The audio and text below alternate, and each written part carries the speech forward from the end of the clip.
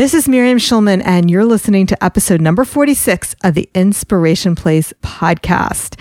Today, we're talking all about how I broke free from the golden handcuffs and chose instead to lead a simpler, more creative life. So for that, stay tuned. This episode is sponsored by the Inspired Insiders Club, a membership for art lovers who want a backstage pass to my creative process so that you never run out of inspiration. It's the Inspiration Place podcast with artist Miriam Schulman. Welcome to the Inspiration Place podcast, an art world inside a podcast for artists by an artist, where each week we go behind the scenes to uncover the perspiration and inspiration behind the art. And now, your host, Miriam Schulman. Well, hello, this is your host, artist Miriam Schulman, and you're listening to episode number 46 of the Inspiration Place podcast. I am thrilled that you're here. Today, we're talking all about my journey from leaving the riches and glamour of Wall Street to choosing a simpler creative life as a professional artist. In this episode, you're going to hear how I climbed up and down 37 flights of stairs in a single afternoon and what that taught me about the value of life. You'll hear how lessons of greed and hubris led me to break free of my golden handcuffs, and yet why I regret nothing and feel that nothing I've done is wasted. But most importantly, we'll also talk about why you shouldn't wait for a sign from the universe to reconnect to what matters most to you. Now, if you've been following me for a while, you may have heard me talk about how, like many of you, I did not go to art school. I was told I couldn't make a living as an artist, and I believed these naysayers.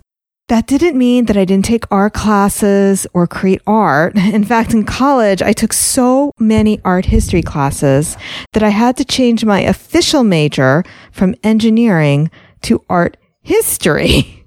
Well, I actually still kept what I guess some might consider a minor in engineering, and at my school, we called that modified with. Even though I did take a lot of art classes, I still had enough engineering classes that about a year after I graduated college and I still didn't know what to do, I did get into a top engineering school. Now, you hear the hesitancy in my voice. I am proud of that fact, but I never really wanted to be an engineer. I just didn't know what else to do with my life, and I bet many of you can relate to that feeling. I did want to be financially independent, and I was being raised by a single mother. My father passed away when I was 5 years old. I knew that a degree in technology was my exit strategy. So I packed up my bags for said top engineering school and moved to Cambridge. It's not that I didn't like math. A lot of people assume because I'm an artist, like, oh my God, you must have hated that. Nope. I actually liked it. In fact, I loved my computer programming classes, the few that I did take when I was still an undergrad. Now, this was the early 1990s, and I did think it was kind of fun making computer code do what I wanted to do. To me, that was just kind of like magic. And the only reason that I didn't major in computer science as an undergrad is because our computers were really, really slow back then. I mean, it's not like we had to use punch cards, but it was really slow and it would take all night to debug a piece of software. So in the last computer science class that I took, I actually didn't hand in all my homework. So I didn't do so well in that class. I mean, I aced the exams, but you know what happens if you don't hand in all your homework. You don't do so well. Anyway, this episode is not about my academic life. It isn't about that at all. I just want you to understand why I considered a technical degree a viable option. I was really poor. I had student loans to pay back. I didn't have the same clothes as my classmates, and I wanted all that I saw when I was at Dartmouth. I wanted all that, and it wasn't a superficial thing. I just really was in survival mode. I saw how my mother struggled because she didn't complete college on time. She did finally finish college after my father passed away, but I saw how she struggled and I did not want that life for myself. So I had the skills to pull off a technical degree. Plus I actually did like computers and I still do, which is why I'm able to run an online art class site and a podcast and all these other magical things that we make happen here at the Inspiration Place. However, I didn't really want to be an engineer, so while I was at grad school, I was very easily seduced by the headhunters who came a-calling. They were looking for engineering graduates like me to fill positions for the trading desks on Wall Street.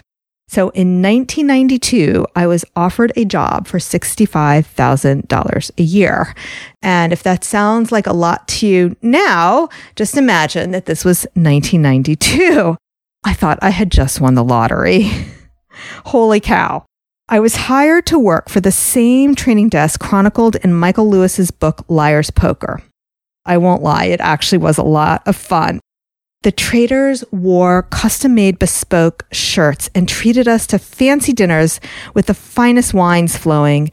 And if you were into it, they also had expensive cigars to offer.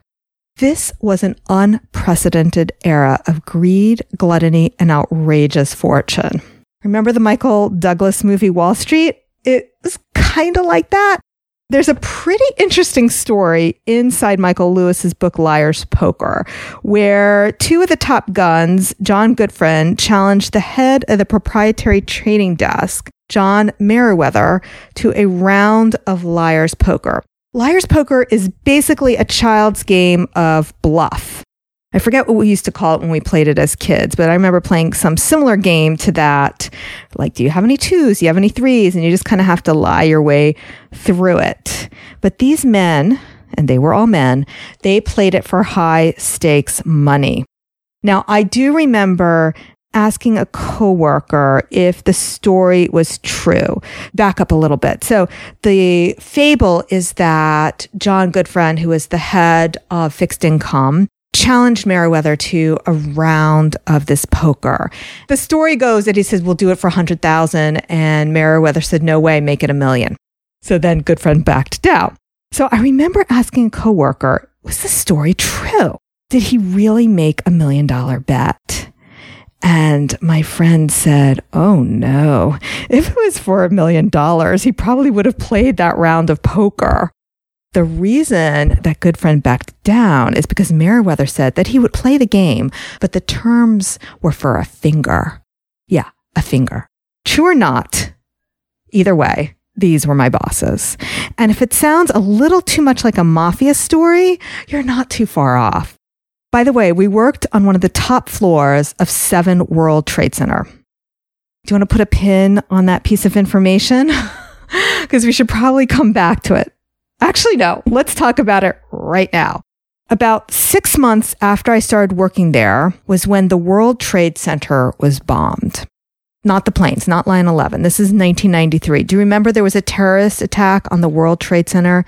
A lot of people have forgotten about that incident as it has completely been dwarfed by the events of 9/11. But in February of 1993, a truck bomb detonated below the North Tower of the World Trade Center in New York City.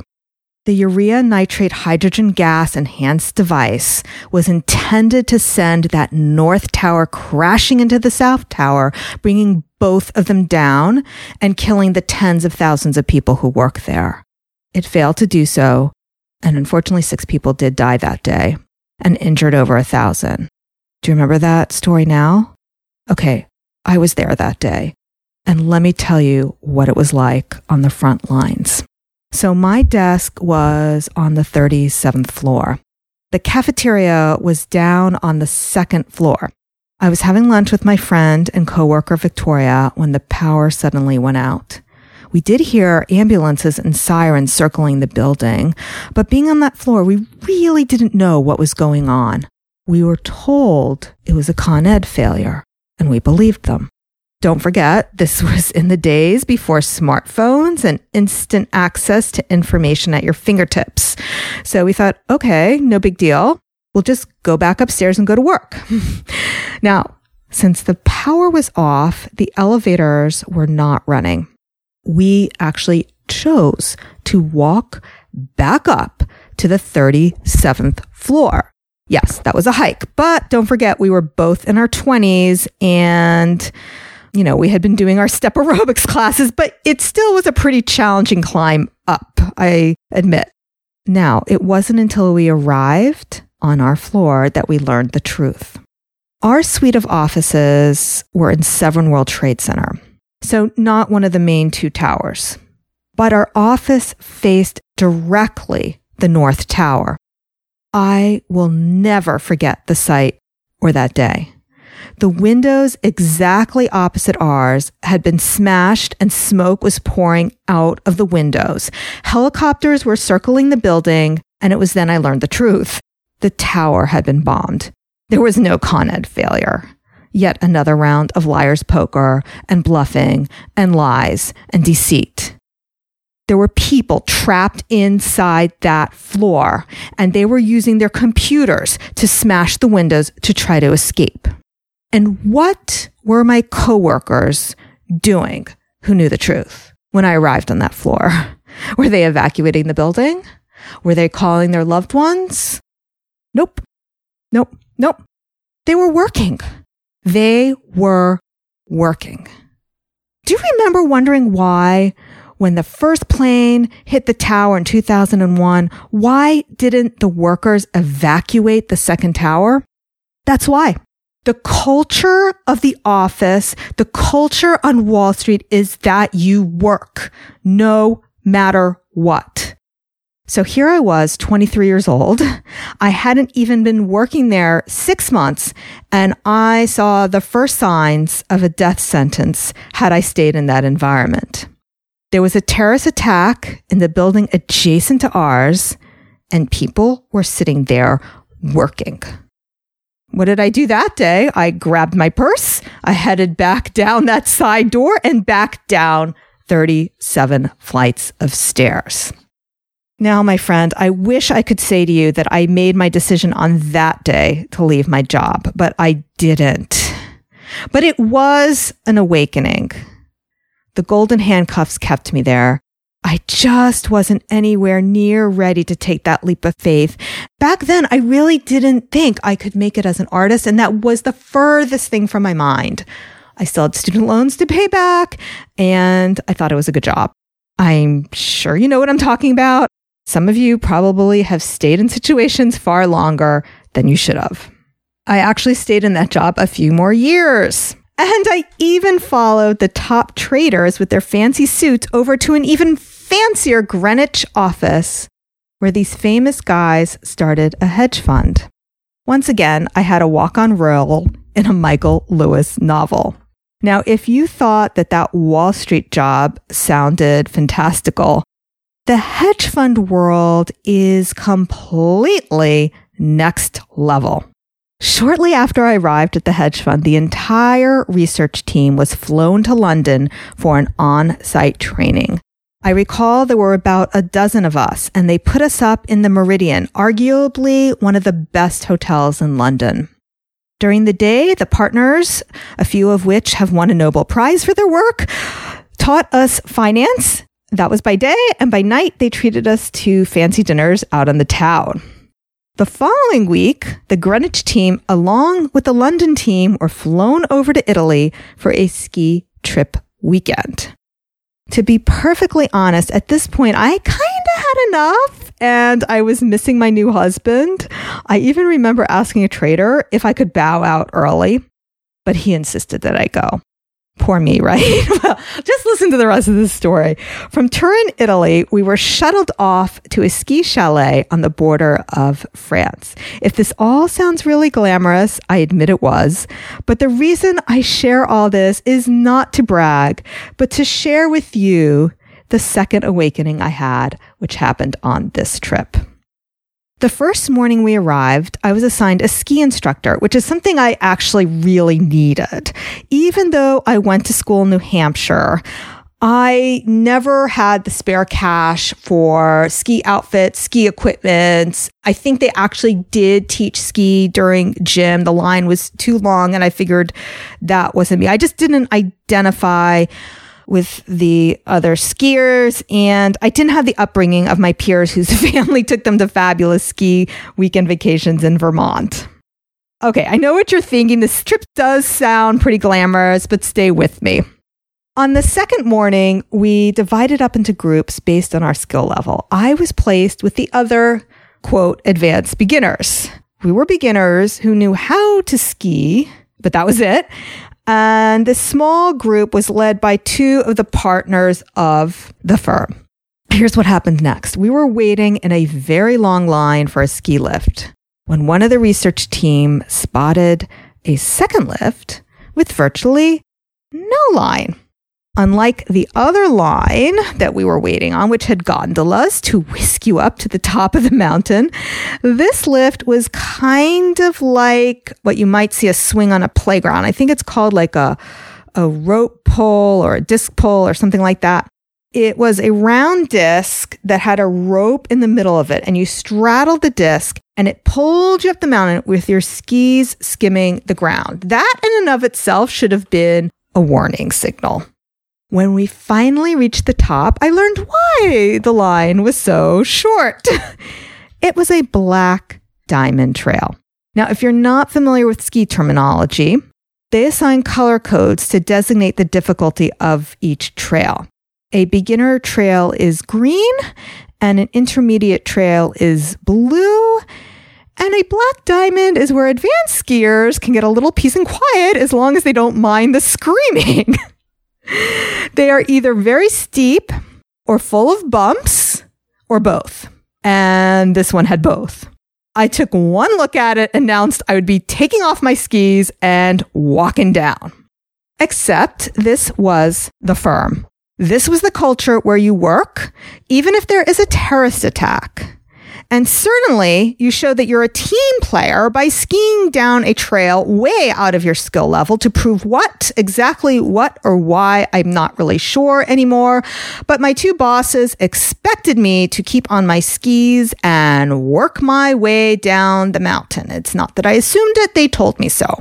A part of me wishes I had held my boundary and my respect and just walked down the mountain, just as I walked back down those 37 flights of stairs in 1993.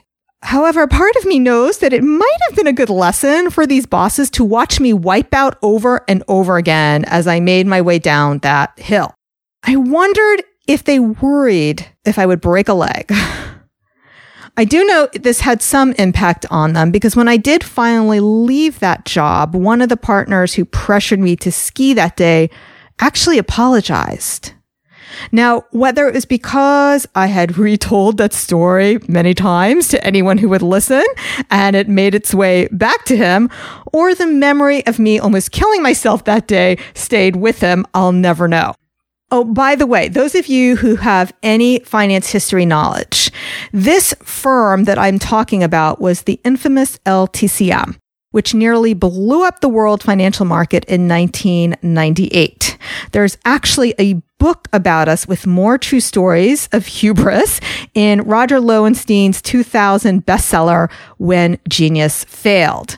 By the way, I have linked up that book, Liar's Poker, as well as The Big Short in the show notes, which you can find at schulmanart.com/46. Let me circle back to how these lessons led me to leave this lifestyle and finally pursue my art. I know that I'm kind of skipping a chapter. There is a chapter in between when I left and when I finally got up the courage to start making art. But right now, let's just talk about having the courage to leave a high-paying job. Shortly after the well-publicized collapse of our firm, and by the way, if you have any relative at all who has gone to business school in the last 20 years, they have studied this firm.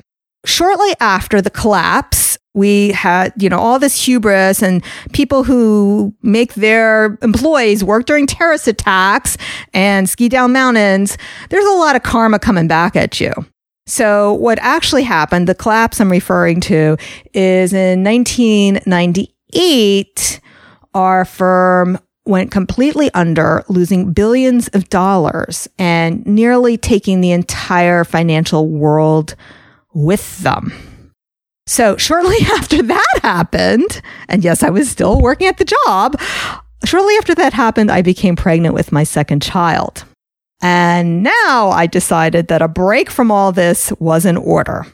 So I quit that job. And if you're thinking that I quit a $65,000 a year job, you are wrong. By this time, it was a multiple six-figure job that I was leaving. My husband was freaking out because we had bought a home in Scarsdale and had a mortgage. I was determined to leave anyway. I just told him, I've saved the money. I'm taking a break and we will figure this out, and I will figure it out later. So it was during this break, this extended maternity leave that I made for myself. I was spending time being a mother. I was spending time reconnecting with what mattered to me. And of course, I did finally have time then to paint. I was painting during that first job when I was at Salmon Brothers before I had my first child, but I had taken a break from any kind of painting with the birth of my second child. And now that I quit my job and I was just with my two kids, I did finally make time to do some painting as well. I joined a local art group and I made a few sales of my art. Yet, that was still not enough to convince me to make the leap. And guess what? I started to dream about returning to the glamour of Wall Street. It was this time when my oldest began her second year of nursery school in 2001 that 9/11 happened. Now, as many Americans recall, we watched with horror as over and over and over again the collapse of those two towers. And if that weren't enough, on the news that night, I actually watched 7 World Trade Center, the building that I worked in the 37th floor. I watched that one melt and collapse to the ground. That building was just across the North Tower. The building was the one that I worked in during my Salmon Brothers years, and I saw it melt to the ground. Now, luckily, nobody was in 7 World Trade when it collapsed. It collapsed around 6 p.m. that night. But I fully understood why thousands of people in the two towers lost their lives. For some who were in the uppermost floors of the first tower, there was no way out. However, it was the lives of those in the second tower, the ones who could have gotten out but did not. It was those lost lives that I related to. That could have been me. The flood of memories came back. The time when the first terrorist attack of 93 happened and my co-workers' eyes were glued to the computer. The time when my bosses pressured me to ski down a black diamond slope that I was not prepared to do. The people who would wager $1 million or a finger. When I watched those towers come down with the same horror shared by my country, heck, I'm sure the rest of the world, I knew for a fact that I was never going to return. Not then. Not when my youngest started school, not ever. And it was on that day I decided I would do something different with my life. Now, I'll be honest, I did not know that it would be art at that time. I always wanted to be an artist. I didn't quite have the courage to do it yet. We will continue this story in a future episode. But here's what's important for you to know right now. You do not need to wait for the next disaster as the sign from the universe. If you've been waiting for the right time to start a new creative career or to even start making time for your creativity, please don't wait. It will never be the perfect time. I don't know one person who began their creative journey or a creative career who did not wish they started it sooner. I've dedicated my life's work to creating resources to help you. If you've been enjoying these podcasts, perhaps it's time to recommit to your creativity. If you're looking for more skills in painting and drawing or community to inspire you to keep going, consider the Inspired Insiders Club. It's my monthly membership program for those who want a backstage pass to my creative process so that you never run out of inspiration. To learn more about the club, go to schulmanart.com/join. Right now, registration is open through July 18th. And if you're already selling your art, or whatever your creative pursuit is, but you're looking to increase your sales, I do take a limited number of private clients. Currently, I have space to take on 3 more clients. If you want to learn how to take practical strategies to turn your creativity into a thriving business, I've done it, and I can show you how to do it too. To get started, you can schedule a free strategy call. To apply for a free strategy session, go to schulmanart.com/biz. This is by application only. And if I approve your application, you'll get 30-minute strategy call with me. All right. That's all I have for you today. If you've enjoyed this podcast, please subscribe to the show. On Spotify, that means hit the follow button. And on Apple Podcasts, just hit the purple subscribe link if you haven't done so already. And the easiest thing to do is just tell a friend. Sharing is caring. Oh, and by the way, I do love to hear from you, my listener. So send me an email or even a direct message. I would love to learn what you want to listen to on this podcast. I can't wait to hear from you. All right. Thanks for listening, and we'll talk to you soon. Bye for now. Thank you for listening to the Inspiration Place podcast. Connect with us on Facebook at facebook.com/SchulmanArt, on Instagram @SchulmanArt, and of course on schulmanart.com. If you're interested in the Inspired Insiders Club, go to schulmanart.com/join. We have registration open through July 18th. And if you're listening to this podcast after that, you can add yourself to the wait list. To apply for a free strategy call, go to schulmanart.com/biz. That's schulmanart.com/biz.